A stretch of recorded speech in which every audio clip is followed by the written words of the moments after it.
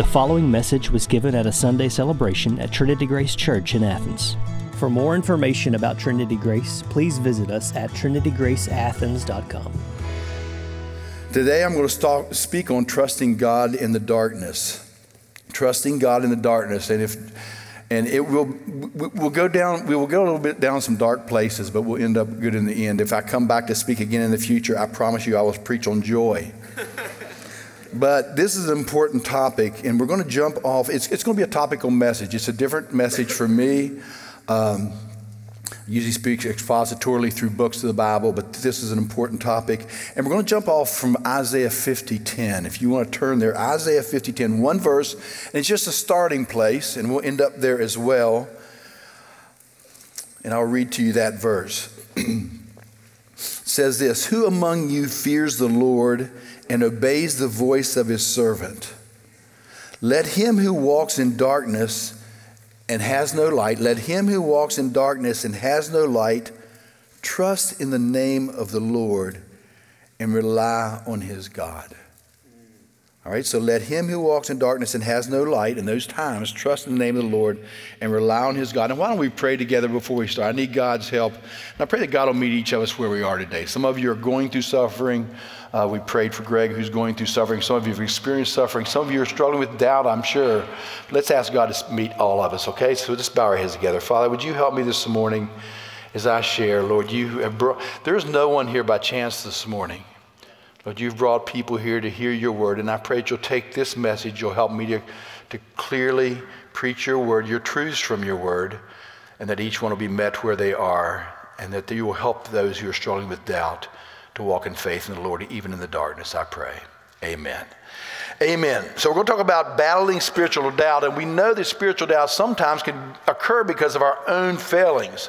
We cannot pursue they can be self-induced. We cannot pursue the disciplines of grace. We can maybe at times not gather together with the church. And when we do those types of things, we fail to follow the spiritual disciplines of grace, like reading God's word and prayer or gathering with the church, we will struggle with doubt. It's self-induced. But what I want to talk today about is the doubt that comes as a result of facing significant or prolonged trials. And I know some of you have walked through trials and you've done so faithfully, and there's much we could learn from you. So I'm aware that some of you have suffered greatly and you're walking in faith. And I'm also aware that one message can't cover everything when it comes to talking about doubt. But today we're going to look at spiritual doubt, and for faith for the Christian, it really comes down to two issues in our lives. To have faith in God, we must first of all believe that there is a God and that he's sovereign, that he by definition is a God who rules over heaven and earth. And secondly, we must answer the question, is this God trustworthy? If we're going to have faith in this God, he must be a God who is good and personally involved in the world. And that's the kind of God that we can trust in our lives. He is both sovereign and he is good. Hebrews 11:6 says this, and it covers both aspects. Without faith, it is impossible to please God. For whoever would draw near to God must believe that he exists and that he is a rewarder of those who earnestly seek him, or that he is that good God. He exists, he is a God, and that he rewards those who earnestly seek him. The existence of a sovereign God and the character of that God are the foundations for a vital living faith. And we want to have a living faith, don't we? That's our church name. We want to have a living faith, one that we live with day by day. Now, my personal struggle with doubt revolved around two main issues and culminated in a particular event. And this was a few years ago, not that long ago, but a few years ago. First of all, I struggled over time. I have 4 daughters and 1 son. I struggled watching my 2 youngest daughters live unmarried through their 20s into their 30s. They desired to be married. They are both Christians who followed God faithfully in relationships through their teen years and in college and beyond, and yet they remain unmarried. One of them got married a month ago. So I still have one who's 30. My 35-year-old got married a month and a half ago. But I struggled as a Christian father, raise these daughters to follow the Lord, to trust him, to marry a godly husband, and yet they remained unmarried for decades. And it was a challenge for them, and it was a challenge for their dad. That was one struggle. The second struggle came about when we had a season of deaths and funerals in our church. We had 9 funerals, I had 9 family members and friends over 16 months who passed away. And I did all their funerals, and it included 1 2-week period where my father and 2 first cousins passed away. Except for my dad, many others died earlier in life, and some died very tragically. And so it was just one after the other in that period of 2 weeks, being with my dad who was dying of heart disease and cancer. He was 91, so he was an older gentleman, at the same time having a cousin in the hospital, and the other cousin passed away unexpectedly. Really challenged my faith. But the culminating event that occurred was the suffering my sister experienced after the death of her 26-year-old son. And she was told the news at midnight on Christmas Eve. And I could fill you in more details that are even more tragic that surrounded that. And it was also not the first heartbreaking situation in life. And here's the thing about her, and others in our church would say this as well. She is one of the most godly, sacrificial, gentle, compassionate Christians that I know. She came to a Christian at a young age, and she did not drift in her life, and she followed the Lord, and she prayed faithfully for her children throughout her life and was a godly example, and she has no assurance that this son was a Christian when he died. And so I watched her suffer, and that was a culminating event that challenged my faith. Suffering in the accompanying darkness comes unannounced into our lives. Some suffering is acute, other suffering is chronic and drawn out. We experience suffering through sickness, death, and loss, and family trials. We have children who are drifting from the faith. We experience unfulfilled hopes and dreams and seemingly unanswered prayers, and the cumulative effects of setbacks and betrayals and disappointments. Sometimes there's a seeming disconnect between our spiritual labors and any fruit, and all these take a toll on our faith, our Christian faith. And I think at times age increases this challenge in our life as we watch the sunset on dreams that we had that we realize aren't going to be fulfilled. Yet this verse says, "Let him who walks in darkness and has no light trust in the name of the Lord and rely on his God." That's what we're told to do. In these dark times, we're to trust on this God, trust in the name of the Lord and rely on his God. The question is, how do we do that? How do we do that? How do we trust in the name of the Lord when walking in darkness with no light? How do we trust that God is good when the immediate circumstances communicate that he might just be the exact opposite? That's the challenge. And is what I said in the beginning. You can't fake faith. You can't fake that, well, I do trust God, because it comes up in your prayer life. It comes up in your spiritual life. So today we're going to look at 3 things. We're going to look at the stark reality of inexplicable suffering. We're going to look at doubt as the suspension between faith and unbelief. And we're going to look at darkness, faith, and the name of the Lord. Now, there's going to be a lot of quotes here. You don't have to write them down. I did send them to Walt, so he has them. There's quotes from books that have helped me. I also gave him 5 books that helped me through this. It was over a period of a couple of years of trying to wrestle through these issues. They were very fundamental, foundational, deep issues. So let's look at the stark reality of inexplicable suffering. In spite of the presence of joy and blessings and beauty in our world, and you have a beautiful area in which you live, and so do I, in spite of those things, our world is a dark place. We know that. And we know the reason why as well. Ever since the garden, we live in a fallen world, and part of church life is assisting one another, walking through the challenges and trials of living in this fallen world. We provide comfort and care to people. We counsel people and help make connections with God's word. If sin is clearly a cause of our suffering, and it can be, then we talk about reaping and sowing, and we call for repentance and faith. We remind people that God uses even suffering, as Hebrews tells us, to discipline us for our good, that we might share in God's holiness. We discern links of what's going on in our lives, and we share promises. But what about the suffering that has no clear reason or purpose that we can see? What about that suffering? What about intense pain that it seems both inexplicable and fruitless? Now that's the reality of the book of Job. That's what's going on in the book of Job. We're not going to study the book of Job, but I want to read the first verse from the book of Job. There was a man in the land of Uz whose name was Job, and that man was blameless and upright. Don't you wish that were said about you? That man was not sinless, but relatively speaking, he was blameless and upright, one who feared God and turned away from evil. That was Job, yet Job suffered terribly, and Job never knew why. You know some of the reasons why. Job did not. But he suffered. And Job's friends had no category for inexplicable, unexplained suffering. For them, if the world was ruled by a sovereign God, then life must be solely a matter of direct cause and effect. Okay, that's what they believed. In their mind, this was true for all suffering, including Job's. They believed in the retribution principle. We reap what we sow.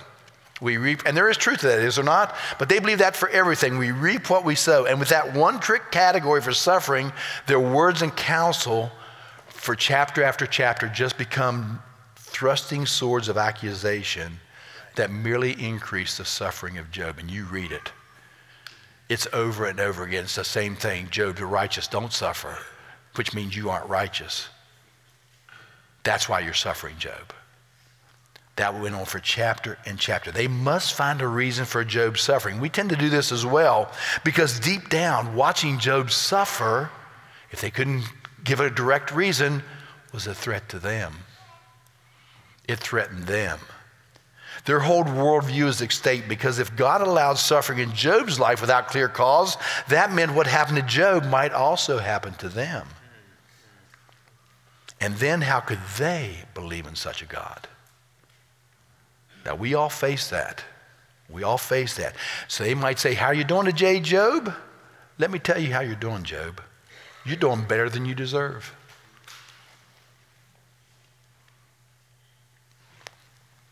Job's friends have grasped, Christopher Ash says, that unless God is just and fair, the moral fabric of the universe will disintegrate. That's what they were wrestling with, this suffering in light of the fact that God has to be just and fair. They couldn't deal with it. Elizabeth Elliot, many of you have heard of her. Her husband died as one of 5 martyrs in Ecuador. She was a young mother with a young daughter, and her husband was martyred. 1956. Upon returning in her book, Becoming Elizabeth Elliot, we read in her book these words. Upon returning to churches in the U.S. after her husband died, Elizabeth Elliot detested the shallow, God-justifying platitudes of many who sought to comfort her in her suffering. They gave platitudes. Well, look how many people were saved.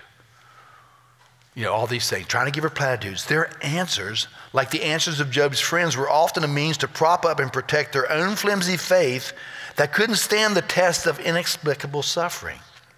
Because if this abhorrent suffering could happen to her for no apparent reason, when he was doing something really good, it could happen to them. Christopher Ash writes these words in his commentary on Job. We need to be honest and face the kind of world we live in. Why does God allow these things? Why does he do nothing to put things right? And why, on the other hand, do people who could not care less about God and justice thrive? Why is that? It's part of the world we live in. Jeremiah in Jeremiah 12:1 wrote this. He said these words. He said, "You are always righteous, Lord, when I bring a case before you." And then he follows up with this. "Yet I would speak to you about your justice." Why does the wicked prosper? Isn't that interesting? You are always righteous, O Lord, I know that. When I bring a case before you, yet I would speak to you about your justice. There's something I don't understand, Lord. Why does the way of the wicked prosper? And Elizabeth Elliot just says it this way. I've read somewhere that anyone who is not confused by this is very badly informed. Don't you love that? If you're not confused, she says, if you don't understand, she went through all this, she said, and she lost 3 husbands, by the way. If you're not confused by some of this, then you're just very badly informed. I like that. Here's the truth. At times, God allows intense, inexplicable suffering in life, and he has not told us why. He has not told us why. In specific instances, we don't know why. The suffering has nothing to do with sin. Sometimes it does. but it has nothing to do with sin. The suffering is not directly proportional to the need for spiritual growth. In other words, Job-like suffering is more common than we think. It's more common than you and I think. This Job-like suffering happens commonly, and we don't know why, and God hasn't told us why. That's the reality of the world we live in. Now, here's a second area we're going to look at. We're going to look at doubt, which is the suspension between faith and unbelief. You see, this type of suffering brings into question God's character. That's the challenge. Remember, faith in God must believe there's a God who's sovereign and that he is good and just. And suffering brings the good and just portion into question, which brings doubt into play in our lives. So doubt, let's look at doubt. Deep and prolonged suffering is uniquely, by the way, challenging for Christians. It's uniquely challenging for us. We believe that God is sovereign, right? We believe he's sovereign, right? By definition, here is a sovereign God who rules over heaven and earth, who's intimately involved in people's lives, who numbers the very heads of our hair, or the hairs of our head, I should say heads of our hair, hairs of our head, who counts the sparrows, right? He is intimately involved. We know he's sovereign. We know that everything comes through his hand. The world doesn't have to deal with that knowledge. They don't believe that.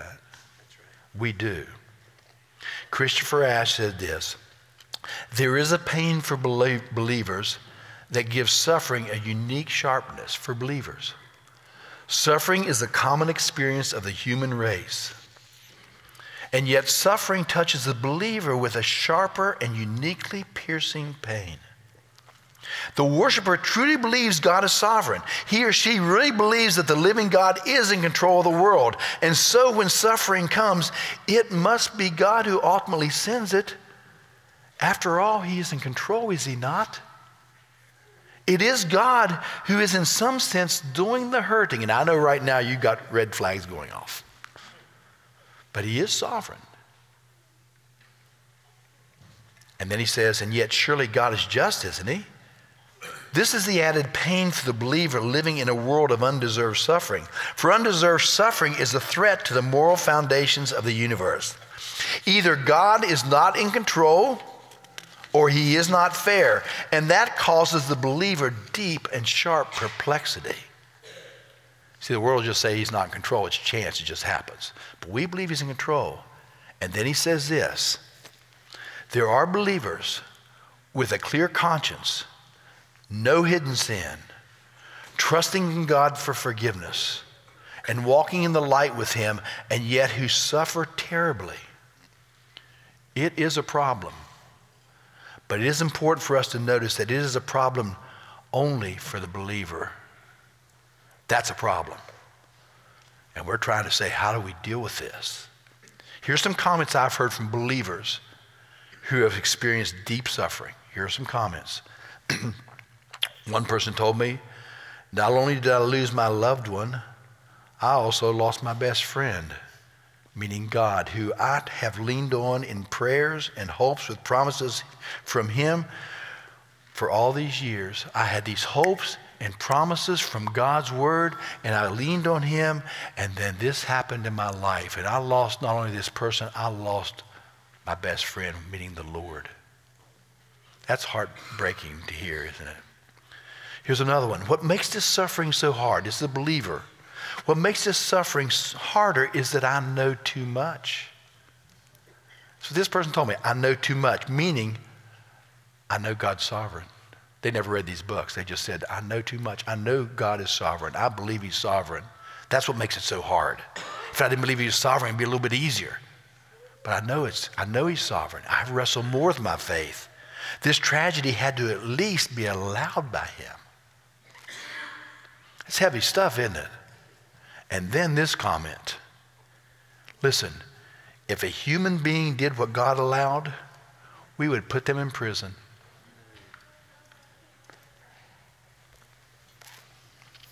An accessory. So what about doubt? What about doubt? Well, struggling with doubt is a reality as we live between the resurrection and the consummation. We live between promises that have been made but are yet to be fully fulfilled. That's where we live, isn't it? We're living in the now but not yet. We are living in a broken, fallen world that is filled with evil, even though God is sovereign. When Job said, the Lord gives and the Lord takes away, blessed be the name of the Lord, when did he say that? Chapter 1. Not chapter, and that happens, doesn't it, when you're suffering? Sometimes immediately you have this faith and you say, I trust God. That's chapter 1. He didn't say that in chapter 11, chapter 21, or 31. He wrestled with doubt through Job. Now, so doubt is something we're going to struggle with in this world, or at least have to wrestle with. Secondly, doubt is not, this is important, doubt, if you're I'm going to ask you something. How many of you have struggled or are struggling with doubt? You honest? Yeah, I mean, it's we do, don't we? Here's what the Lord would want you to know. Doubt is not the same as unbelief. Doubt and belief are not synonymous. They're not the same. In Jude 22, after warning against certain kinds of evil, blasphemous, and divisive men, and Jude writes strongly against these men, he says this regarding to those who are wavering. He says, have mercy on those who doubt. The blasphemous, the divisive, the evil men, stand strongly against them. But how about the doubter? Have mercy on him. It's not the same.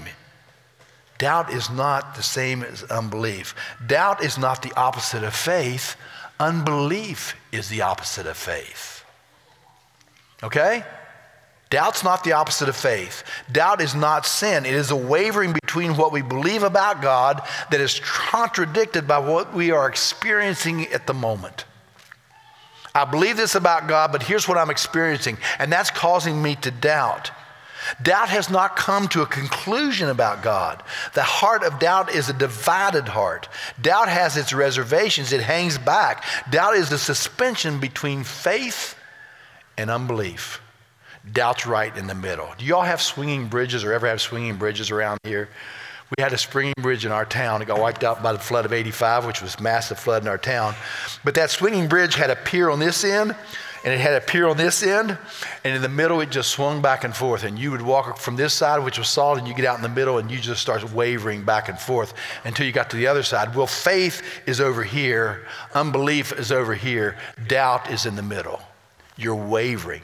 You're swinging back and forth. You haven't gotten to unbelief. You're wavering. The verdict has been, but in unbelief, you're no longer wavering. Once you come to the other side, you have come to a verdict. You've decided you don't believe God. That's unbelief. The debate is over. It's a willful refusal to believe. Unbelief is a settled choice about God. Doubt is not settled. It's wavering. To believe is to be of one mind. To disbelieve is to be of another. So if you're doubting today, you're not sinning, you are struggling. Okay? But doubt, if not dealt with honestly, will lead to unbelief. If you aren't honest about your doubting and your struggles, it will lead you to unbelief if not dealt with. Doubt is not always fatal, but it is always serious. All right? Doubt, if not answered satisfactorily, and that's what we're going to try to do here, is answered satisfactorily, will eventually lead us away from God into sin and unbelief. See, the special temptation is suffering is we want an answer, and we want someone to answer for the suffering. And if we can't find an answer, then ultimately God is going to have to answer. And we're going to end up accusing God with what's going on in our lives. And then the temptation comes when we can't find an answer to malign God in such a way that he is the person who needs to answer. He is a God who answers for this. So we're going to malign God's character if we don't deal with doubt. Because we're going to start questioning him, and then questioning is going to begin thinking things about God that aren't true. C.S. Lewis lost his wife, got married as an older man. I think they were married 4 or 5 years, and she died of cancer. And he wrote wonderful writer, he wrote a book called A Grief Observed, where he just wrote his raw feelings about what was taking place. And here's what he wrote. He said, when it comes to the situation, it's not that I think I'm in danger of ceasing to believe in God. I'm not going to become an atheist again. He was an atheist, but he became a Christian. He said, my fear is not that I think I'm in danger of ceasing to believe in God. The real danger is coming to believe such dreadful things about him. The conclusion I dread is not, so there's no God after all, but in my suffering to come to the conclusions that, so this is what God's really like. So this is what God's really like. Deceive yourself no longer. He said, for me, suffering isn't going to cause me to become an atheist again. It's going to cause me to believe something about God that's not true, that he is evil. That's the danger. Os Guinness wrote, the temptation to doubt does not come in not believing God, but in believing what is not God. The danger is that we press judgment too far, and our speculation and doubt, because we're looking for answers, creates such a distorted picture of God that we can no longer continue to believe in good faith. So you got to deal with doubt. It's serious. It will lead you away from God because you keep speculating until you think things about God that are not true, and you're going to think enough things about God that eventually you're going to say, I'm justified in not believing him because look what he's like. That's what C.S. Lewis says. And then Os Guinness writes, believing the wrong thing is always halfway to believing nothing. Our misrepresentations of God are so pathetically inadequate or so monstrously hideous that to believe in him any longer is unnecessary or repugnant. That's where doubt leads us if we don't deal with it. Okay? It doesn't stay the same. It's moving one direction or the other. It's swinging. Am I going to go back this way, or am I going to keep going? And finally, I'm going to feel like, yes, I won't believe in him because look what he's like, and we've made an image of God. And what I've seen that happens is we distort the image of God either into a monster we could never trust, or we shrink him into an image and make him something that doesn't actually exist, doesn't truly exist. And a lot of times it's just a caricature of ourselves. And we say, yeah, I trust him, but it's not the true God. That's doubt.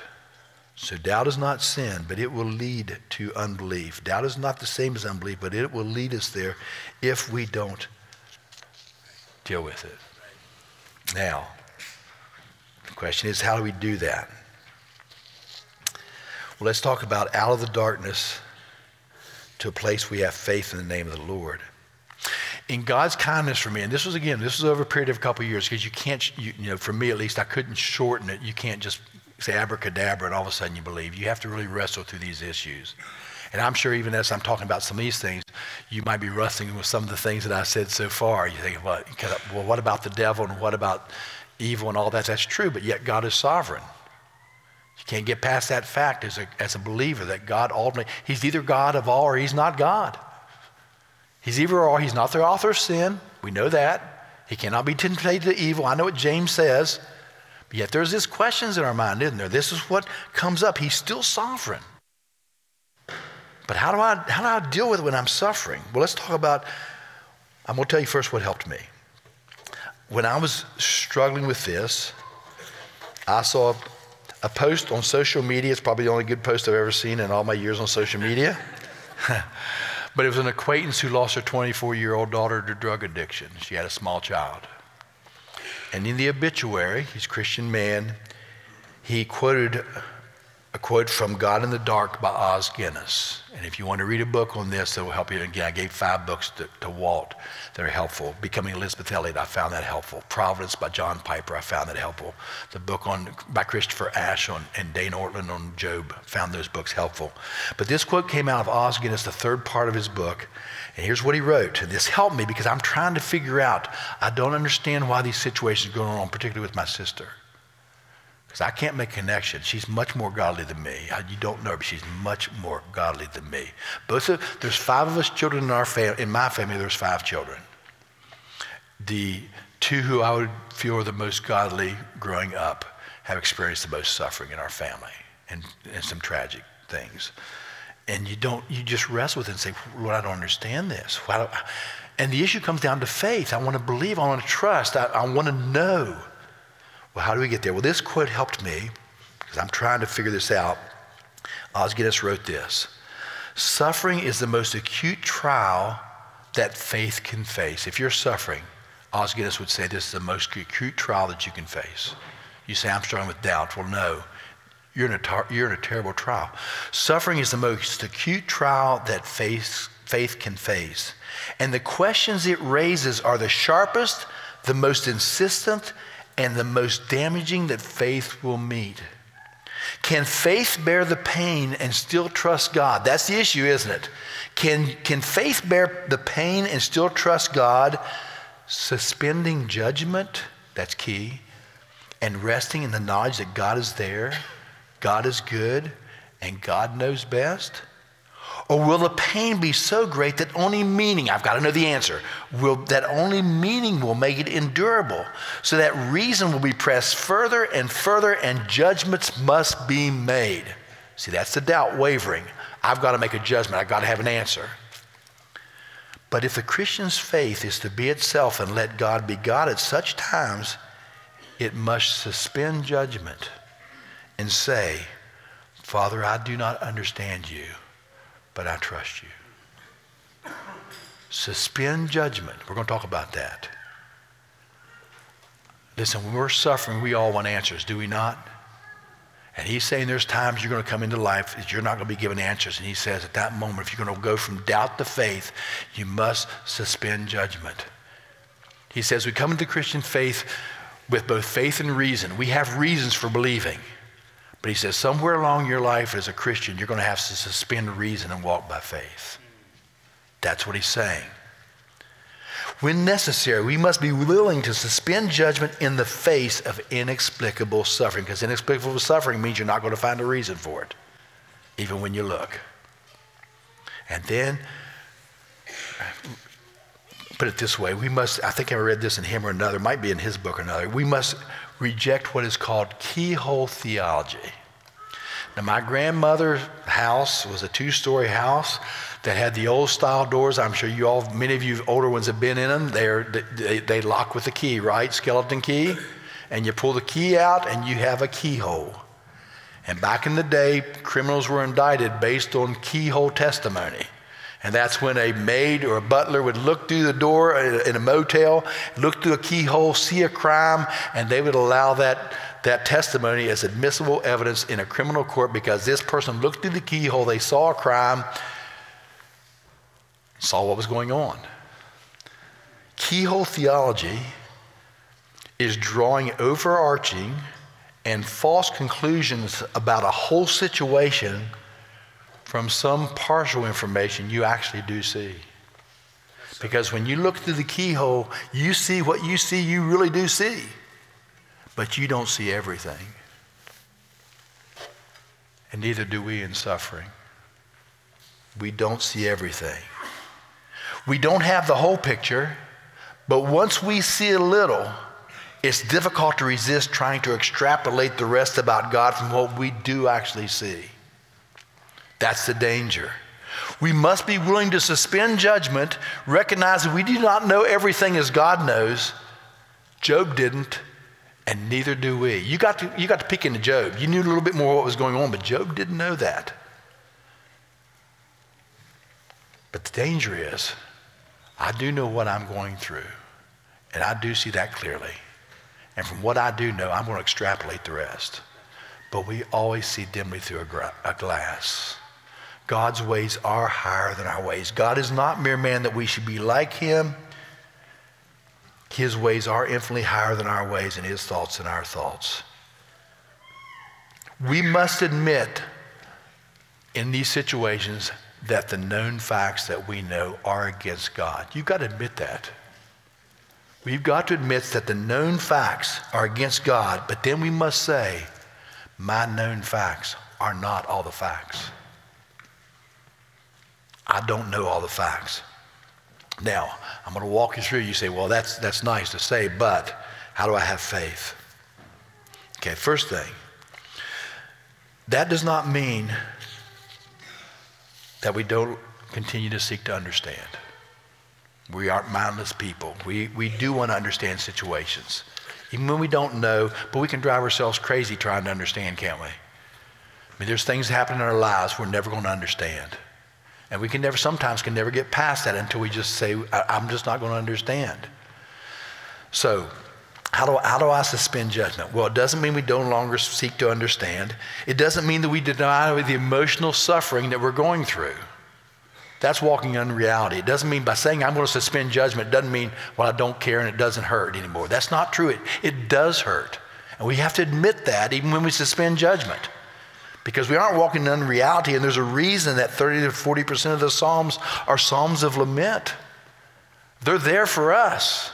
That's the reality of living in this world. So we're not saying we aren't going to try to understand some if it's available, and it might not be. We might just have to say, I'm going to quit. And it doesn't mean that we deny the emotional reality of suffering. Suspending judgment in suffering is not irrational. It's not irrational to suspend judgment, but only if we know why we trust God enough to suspend judgment. Let me say that again. We can suspend judgment in the moment only if we know why we trust God enough to do that. Okay? Here's what the Bible says in Psalm 50:10, or in Isaiah 50:10. Let me say this point again. Suspending judgment in suffering is not irrational, but only if we know why we trust God enough to suspend judgment now in this situation. We can't just do it for no reason. Well, I'm just going to suspend judgment. That doesn't have any solid ground beneath, does it? You know, it's just, I'm going to look through rose-colored glasses. I'm just going to suspend judgment. I'm just going to deal with it. No, that's not faith either. Right. Suspending judgment has to know why you're willing to do that. And that's what we're going to talk about next. How can I suspend judgment in the moment? And that's what Isaiah 50:10 addresses. It says, let him who walks in darkness and has no light. He wants to say it two different ways. You got darkness, you got no light, you don't understand why. Let that person trust in here's the word, the name of the Lord and rely on his God. Let that person trust in the name of the Lord and rely on his God. Listen, we can suspend judgment in the darkness because our God is not just the sovereign God. He is the God and Father of our Lord Jesus Christ. That's who he is. That's what the New Testament says. That's what the believers began to call him more and more. He is the God. He's not only God. He's not only Yahweh. He is the God and Father of our Lord Jesus Christ. And that makes all the difference. What do I mean? Our God, who is the God and Father of our Lord Jesus Christ, has proven his infinite and unchanging goodness once and for all. Amen. On the cross of Calvary, in history for all who believe. Once and for all. It's an objective fact. God sent his Son, Jesus Christ. He is the God and listen, the Father of the Lord Jesus Christ. He sent his Son when we could have cared less to the earth to live the life that we should have lived, to die the death that we deserved, took all the sins of his people upon himself, experienced darkness we couldn't imagine in our place, and bore our sins until all the wrath was paid for in full. At a point in history, at a point if you're a Christian, in your history. And if you're not a Christian, it can be part of your history. That's right. If you turn to him. That's who this God is. The truth of God's goodness, this sovereign God, was proven in a point and time in history. And through his Son, Jesus Christ, doing what he did makes his goodness unassailable, even if we don't understand it in the moment. I don't understand why what happened to my sister. But I do know this. There was a point in time when God came to earth. And he lived my life and he died my death. And all those who put their hope in him will ultimately never be put to shame. That's the God we serve. And in this moment I don't understand, but you know what? I can suspend judgment here because of what I know back there and what my Father did for me when I was yet a sinner. For a good man, someone might die, but God showed his love for us, and while we were yet sinners, Christ died for us. Is that amazing grace?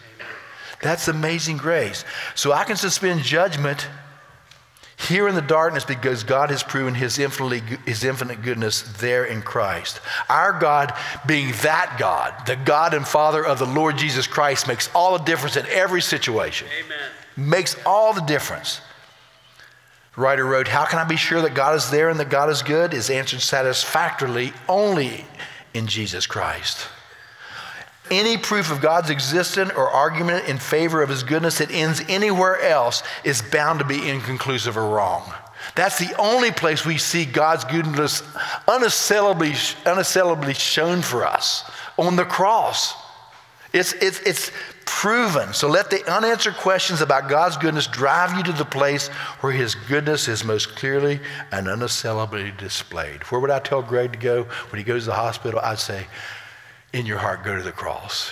Amen. You know God loves you. We are in a fallen, broken world. But that God and Father of our Lord Jesus Christ came into the fallen, broken world and gave his life for sinners. He gave his life for us, that the end result is going to be eternal life. So let the unanswered questions about God's goodness drive you to the place where his goodness is most clearly and unassailably displayed.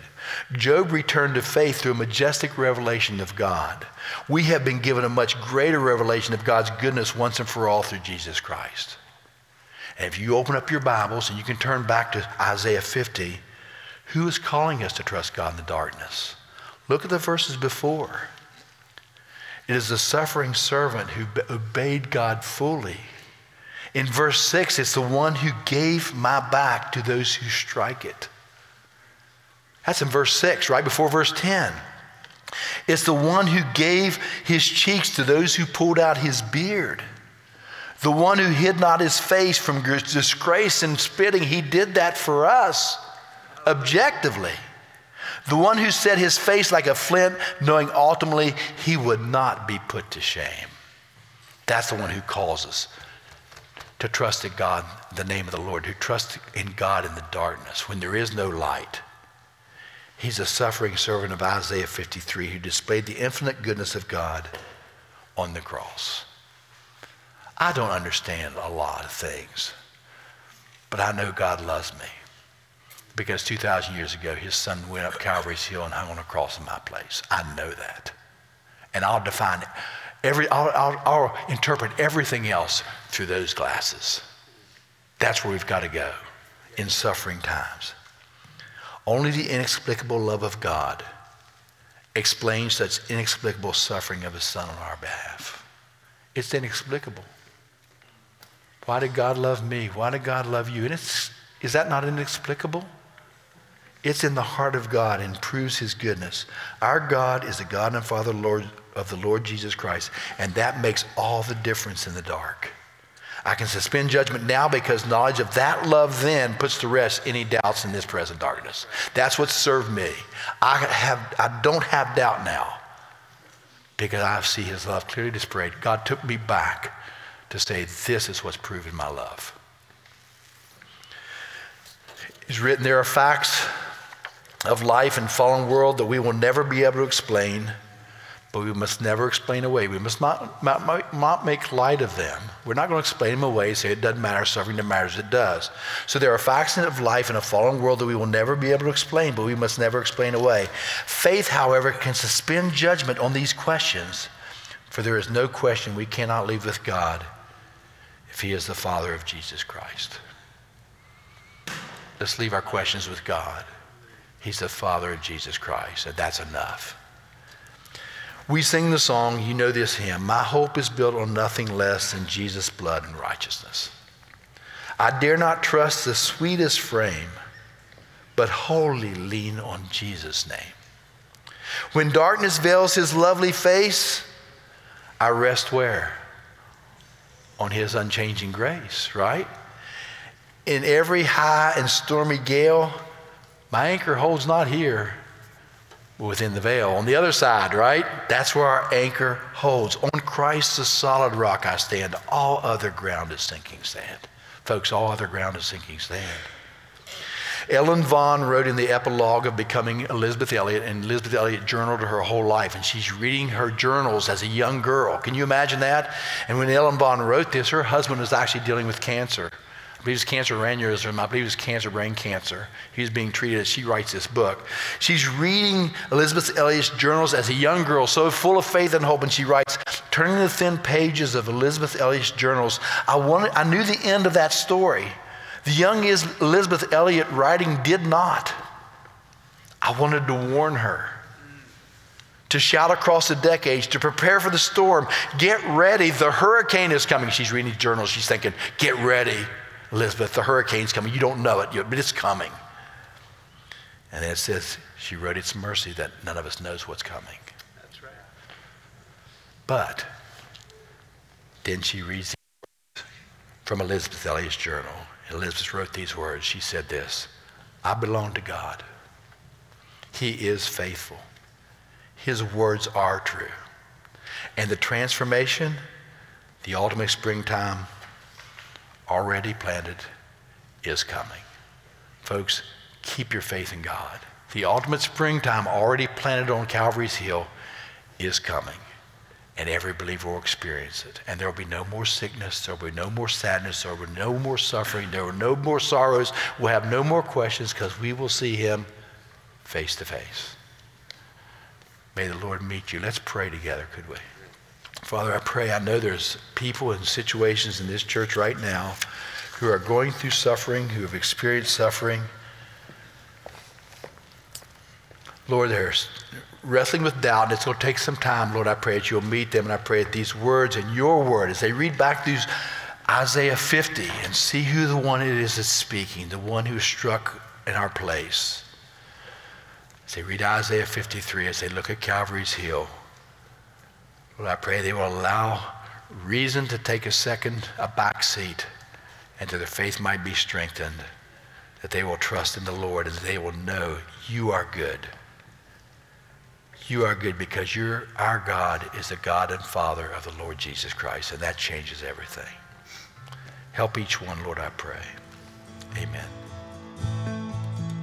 You've been listening to a message at a Sunday celebration at Trinity Grace Church in Athens. For more information about Trinity Grace, please visit us at trinitygraceathens.com.